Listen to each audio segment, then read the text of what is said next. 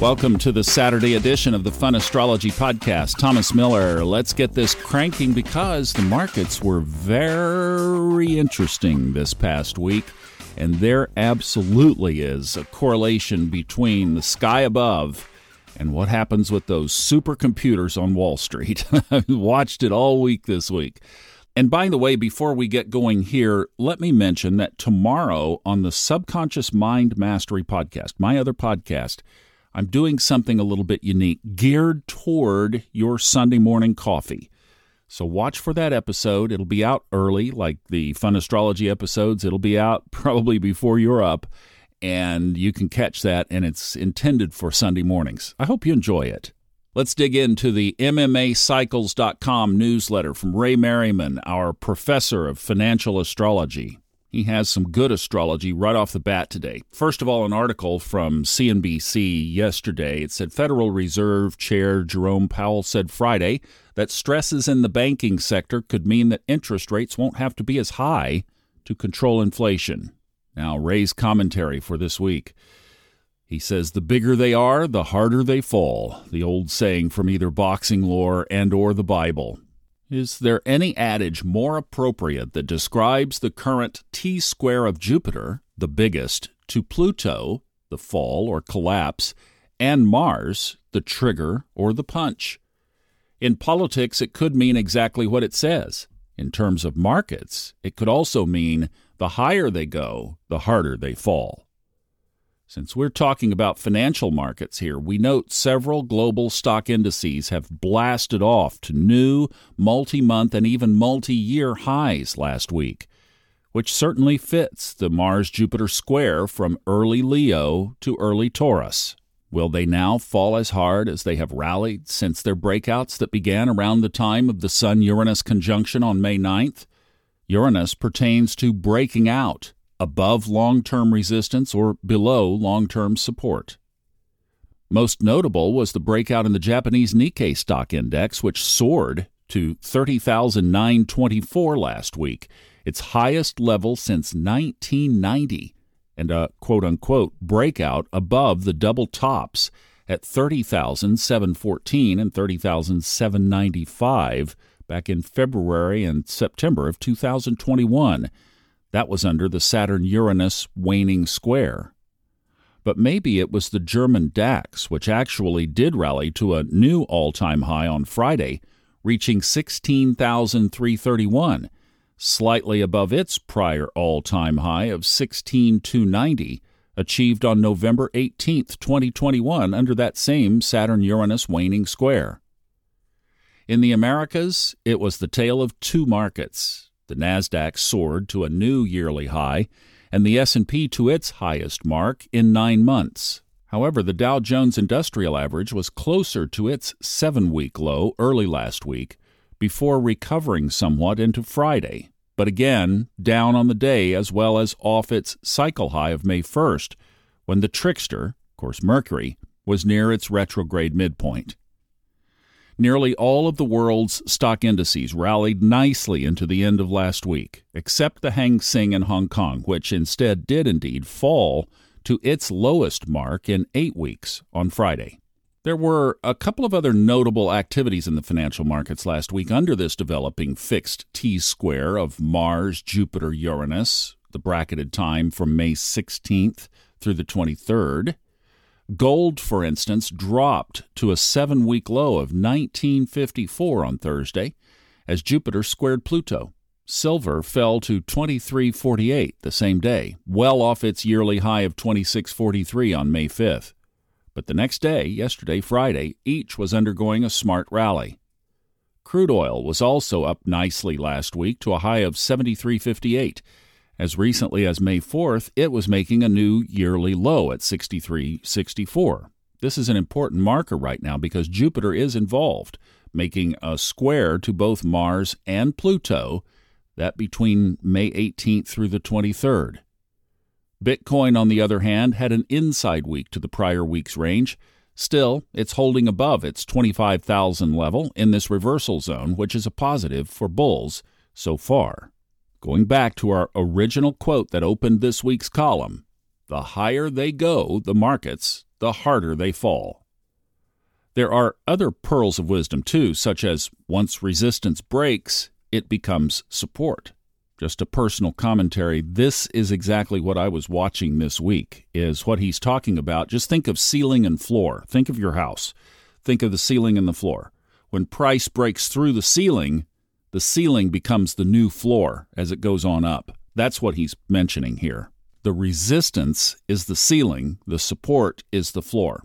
Thus, he says, we have parameters as to whether this will be a big reversal zone in which lofty markets will suddenly collapse or will continue upside breakout. In other words, back to our example, if price goes up into your attic and it tumbles down into your root cellar, that's one possibility, or it goes up through your attic, right out your chimney, and on up into the clouds. That is not in Ray's article. That's my aside, just to try to make sense of this if you're not quite flocking onto what he's talking about there. The breakouts from Friday are marked by the Sun-Uranus conjunction of May 9th. Usually, when a market breaks out under that aspect, it will continue higher for up to 14 trading days afterwards before a serious pullback. That time band extends out to May 26th. In other words, if this is a case of the higher they go, the harder they will fall, the reversal would most likely occur any time before May 29th, as May 26th is a Friday. Another market maxim is that market behaviors are governed by fear, Saturn, and greed, Jupiter. Jupiter is running the tables right now. The Sun will square Saturn on May 29th, but I've always questioned that maxim, for I think greed is also a characteristic of fear. Now the short-term geocosmics and longer-term thoughts. A quote from the Wall Street Journal online edition from yesterday. White House and House Republican negotiators trying to resolve an impasse over raising the debt ceiling broke off talks, tempering hopes of quickly reaching a deal ahead of the government's default as soon as next month. Negotiators said the breakdown in talks centered around how deeply to cut the government budget, which House Speaker Kevin McCarthy from California said Friday that spending levels were a major sticking point as Republicans pressed for deeper reductions than Democrats appeared poised to accept. And then this quote from Dennis Harness, who is a psychologist and astrologer from Sedona, Arizona. Astrology and the astrologer, he says, is a choice giver, not the choice maker. Ray says, the markets did not collapse under the Mars-Jupiter-Pluto fixed T-square that is now underway until May 23rd.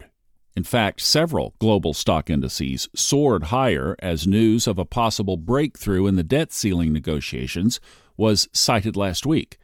That was before Friday's statement to the contrary after the market close. However, as mentioned last week, there is not likely to be an agreement while this aspect is underway. After all, fixed T-squares are not indicators of compromise and agreement. On the contrary, they usually indicate stubbornness and reluctance to budge much at all. Parties tend to remain firm in their positions. It is as if being right is more important than doing what is best for most people concerned. Aquarius. With Mars about to enter Leo, squaring Jupiter, there is also a more than usual amount of egoism and machoism involved. Being right is sometimes mistaken for being tough and being strong. In many cases, it is just being immature, primal, and even greedy, which, as mentioned before, is a mask for being fearful of being seen as weak. In any event, these psychological dramas at the highest political levels are being acted out as a critical deadline fast approaches that can lead to negative consequences, in spite of Jupiter's usually positive nature. It can still lead to panic, especially as we are right in the midst of this May 16th to 23rd cosmic crunch time, otherwise known as the 3-star critical reversal point. Everyone wants a resolution to this debt ceiling impasse. Well, maybe not everyone. And I think it can still happen by the Jupiter-Saturn sextile June 19th. And when it does, markets will explode even further to the upside. But that doesn't mean there will not be a sudden plunge first as the two sides continue to fight with their feet in cement. For equity indices, this is still a case of the higher they go, the harder they fall. And with Mars involved, the plunge can be steep and quick, even at a record level. At the same time, this matter points out one astrological truism. Market behavior is not directly related to geocosmic factors. Geocosmic factors accurately describe the psychological climate unfolding, and by deduction, as well as historical rates of frequency, we project that psychological climate onto human activity, and then make an educated guess about how it will impact financial markets. Often we are correct, but there are other times when we have to realize that choice has the ultimate effect on the outcome, and the debt ceiling limit is still a matter of choice. And thus, equity markets are rising because investors think government leaders will work this out. As long as investors think it will be resolved, and as often as political leaders give sound bites that progress is being made, stock markets will rally. But if the debt ceiling limit is not resolved before a default hits, then it's the higher they go, the harder they fall. This also applies to political leaders too, as the bigger they are, the harder they fall. Republicans seem to know this. A default is not going to hurt them as much as it will hurt the big guy. And the big guy needs to be careful about misjudging this situation, as if it is purely a matter requiring him to be strong, tough, and unbending. What is required is to find common ground and compromise. Yes, his supporters will say he is right, but the opposition and the independents will say otherwise once it begins to endanger their sense of security. And that concludes this week's newsletter. Just a couple of additional comments to wrap this up for this week, and then I'm hitting the road for Florida, where I'm going down to help Fred Dodson put on the Levels of Energy seminar in New Smyrna Beach next weekend, the holiday weekend in the United States. And I am so looking forward to that. And I get to see my daughter for a couple of days in Orlando this week. So it's going to be a great, great week. What about the Fun Astrology podcast? Well, it's already all in the can. Normally, I don't like to record ahead, but for the next week and a couple of days, we will. So definitely we'll see you back here on Monday. Something I've been marveling at, really, quite honestly, this week is the correlation between these astrological alignments and how they play out, especially in the microcosm of the financial markets. I have some stuff that I'm following now that drills it right down to the daily, even the hourly level. And it's based on some Vedic stuff that I don't understand. It's software, so it just does, it pops the stuff up. But it will say potential high of the day or potential low of the day. And I mean within a time band of certainly within an hour or two, there it is. And I mean, these are astrological alignments that have been known for thousands of years.